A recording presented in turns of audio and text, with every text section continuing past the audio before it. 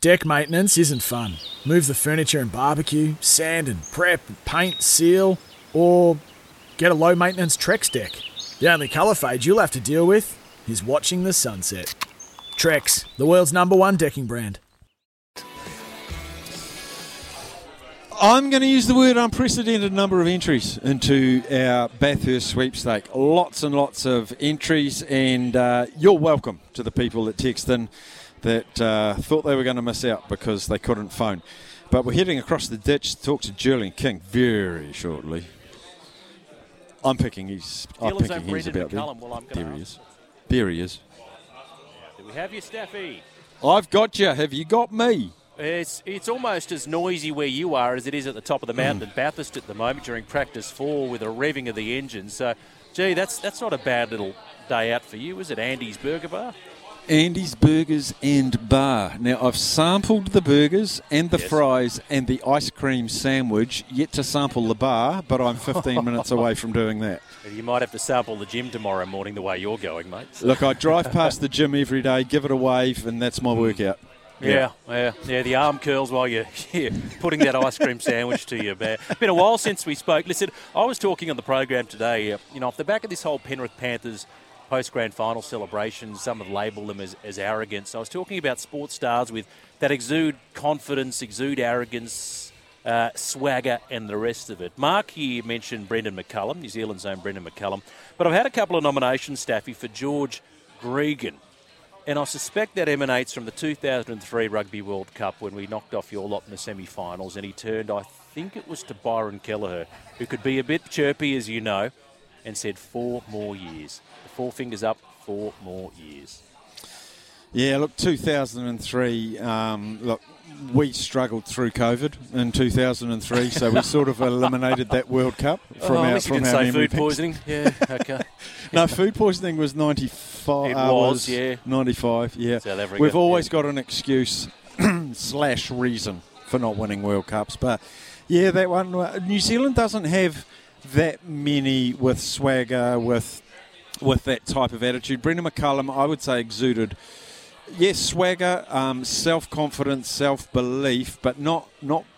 I don't think in a bad way, and maybe I'm a little bit biased because he's a Kiwi. I'm just trying to think of another New Zealander that maybe's got that swagger. What about Carlos Spencer, who played with in that match? Yeah, he had a bit though, didn't he? Yeah, he had a bit of swagger and there was a bit about him. And like Super Rugby, he was the king.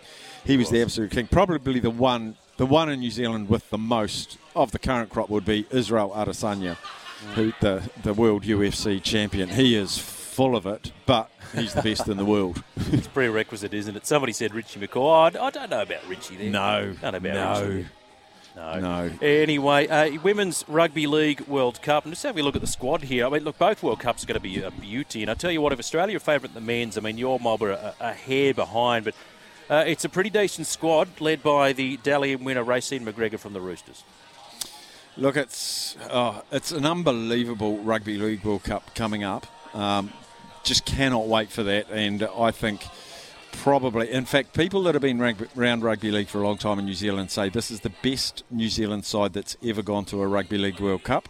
And these people don't have swagger and confidence. They are actually usually quite measured, but this is an unbelievable squad. So Samoa, Australia, as always. What's going on with their jersey numbers, though? What is going on with the Kangaroos? It's a weird one, isn't it? So basically, it was decreed by World Cup organisers you basically allocate squad numbers and you're stuck with it. So rather than go what you think your first 17 will be and then the reserves get whatnot, Michael Hagan, the assistant coach, says, you know what, we'll allocate the numbers in accordance to when you debuted for the Kangaroos. With the exception of James Tedesco, who's the captain, he keeps the number 1. And then it basically goes on from when you debuted. So Daly Cherry Evans, the most senior, he wears the number 2. You've got Regan Campbell-Gillard, a front rower, wearing the number 6 of a 5'8". You've got Latrell Mitchell wearing the number 8 of a front rower. And the Fox, Josh Addo-Carr, wearing the number 9 of a hooker. Some people like it, but most people are pretty much traditionalists in this sense, Staffy, and they really dislike it. Matt Johns was saying this morning he hates it. He thinks about the first time he ever played for the Kangaroos. He got that jersey with a 6 on it, and he thinks about the greats in previous eras that have worn it, like your Wally Lewis's. Imagine all of a sudden you're a 5'8" like Cam Munster, probably a bad example, but say Nathan Cleary, wants to wear the 7 for the first time, he's going to have a 14 on his back. Yeah, look, if something like that was introduced into any New Zealand team, it would be.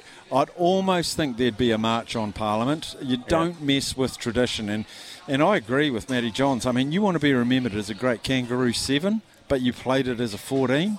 It's just not. What are you messing with it with? And I talked to Sammy Hewitt, who's a big football fan here, earlier in the show when we were first talking about it. And when football moved away from goalie being number 1 and 10 and 11 out wide, you knew number 9 was the striker. Now I watch football, I don't know if a defender's made a surging run or an attacker's been caught off guard and he's having to retreat. I just don't know. And I think it's really important to stick with tradition, make it easy for new viewers, because you want new viewers to become regular viewers. Yeah, I'm inclined to agree. Having said that, I'm starting to warm to the idea maybe at club level of eventually going towards sort of personalised numbers, but not yet. I'm not there yet. Cameron Munster. Now, did you think he was going to the Dolphins, Staffy? Not really. Really? We were sort of, Okay. we were sort of 50-50. It was a classic Melbourne Storm Bellamy move. Like, I don't know what Cam Munster. I'd love him to do, give him some truth serum and tell him what his last 3 months of negotiations have been, just to know how close he was to getting there. But no, I wasn't. I wouldn't have been surprised one way or the other, actually. And I'm not hugely invested in Cam Munster. He dyes his hair too often for me. Yeah. So does the cheese, Brandon Smith. It's a little uncomfortable. Yeah, Bet you that's defend the him more than Australian- you defend Cameron Munster. That's the Australian influence on the great Kiwi. But I tell you what, I mean, there's something there at Melbourne that's keeping him, because he knocked back 5.6 mil over 4 years. That's Is like that a PGA right? Tour player saying no to live golf, in a sense. 5.6 mil, reportedly, over 4 years. That is what Bennett and the Dolphins threw at him. But he said, look... What did Melbourne have to come back with? Jeez. I think about 4? 1.1. Yeah, no, well, it's less, but you're more likely to win a premiership over the next 4 years with Melbourne than you are with the Dolphins, yeah? Yeah, you are. Yeah. Just But quickly, see- mate, Bathurst 1000 at SVG looks to be the favourite in 888. It is absolutely tipping down rain, so we're going to see some carnage across the course of the weekend. But your old mate Greg Murphy in the Erebus turned back the clock, his fastest time in 20 years at practice yesterday. Go, Murph! Go, Murph. And I tell you what, Richie Stanaway, his driver, with him, he is renowned for wet weather driving. So if it's wet on race day, this guy, he has no fear. He chooses really good lines in the wet. I said a long time ago when I heard Stanaway was driving with Murph months ago, I said, if it's raining, they're a red-hot go. I know they're a wee way down the pecking order, but it's a long, long race. Yeah, it could be a smoky. And just before we let you go, or we let each other go, Pakistan playing Bangladesh in New Zealand. I know. It's a bit of a hit and giggle, isn't it? And it starts this weekend, but actually, before I let you go, mate, the Women's Rugby World Cup starts tomorrow here in Auckland with a triple header, and I can break it to your Australian audience. The news is only about 20 minutes old. Eden Park is sold out. 52,000 will be at the opening day of the Women's Rugby World Cup. That is fantastic. It is fantastic. Thank you, mate. Have a burger and an ice cream sandwich and a beer for me. Good on you, Staffy. I will. There is Julian King out of Australia. We'll take a break and we'll come back with a look back in the day. Here's some tips for maintaining your Trex deck. Occasionally wash it with some soapy water or a pressure cleaner. Trex composite decking is low maintenance and won't fade, splinter or warp. Trex, the world's #1 decking brand.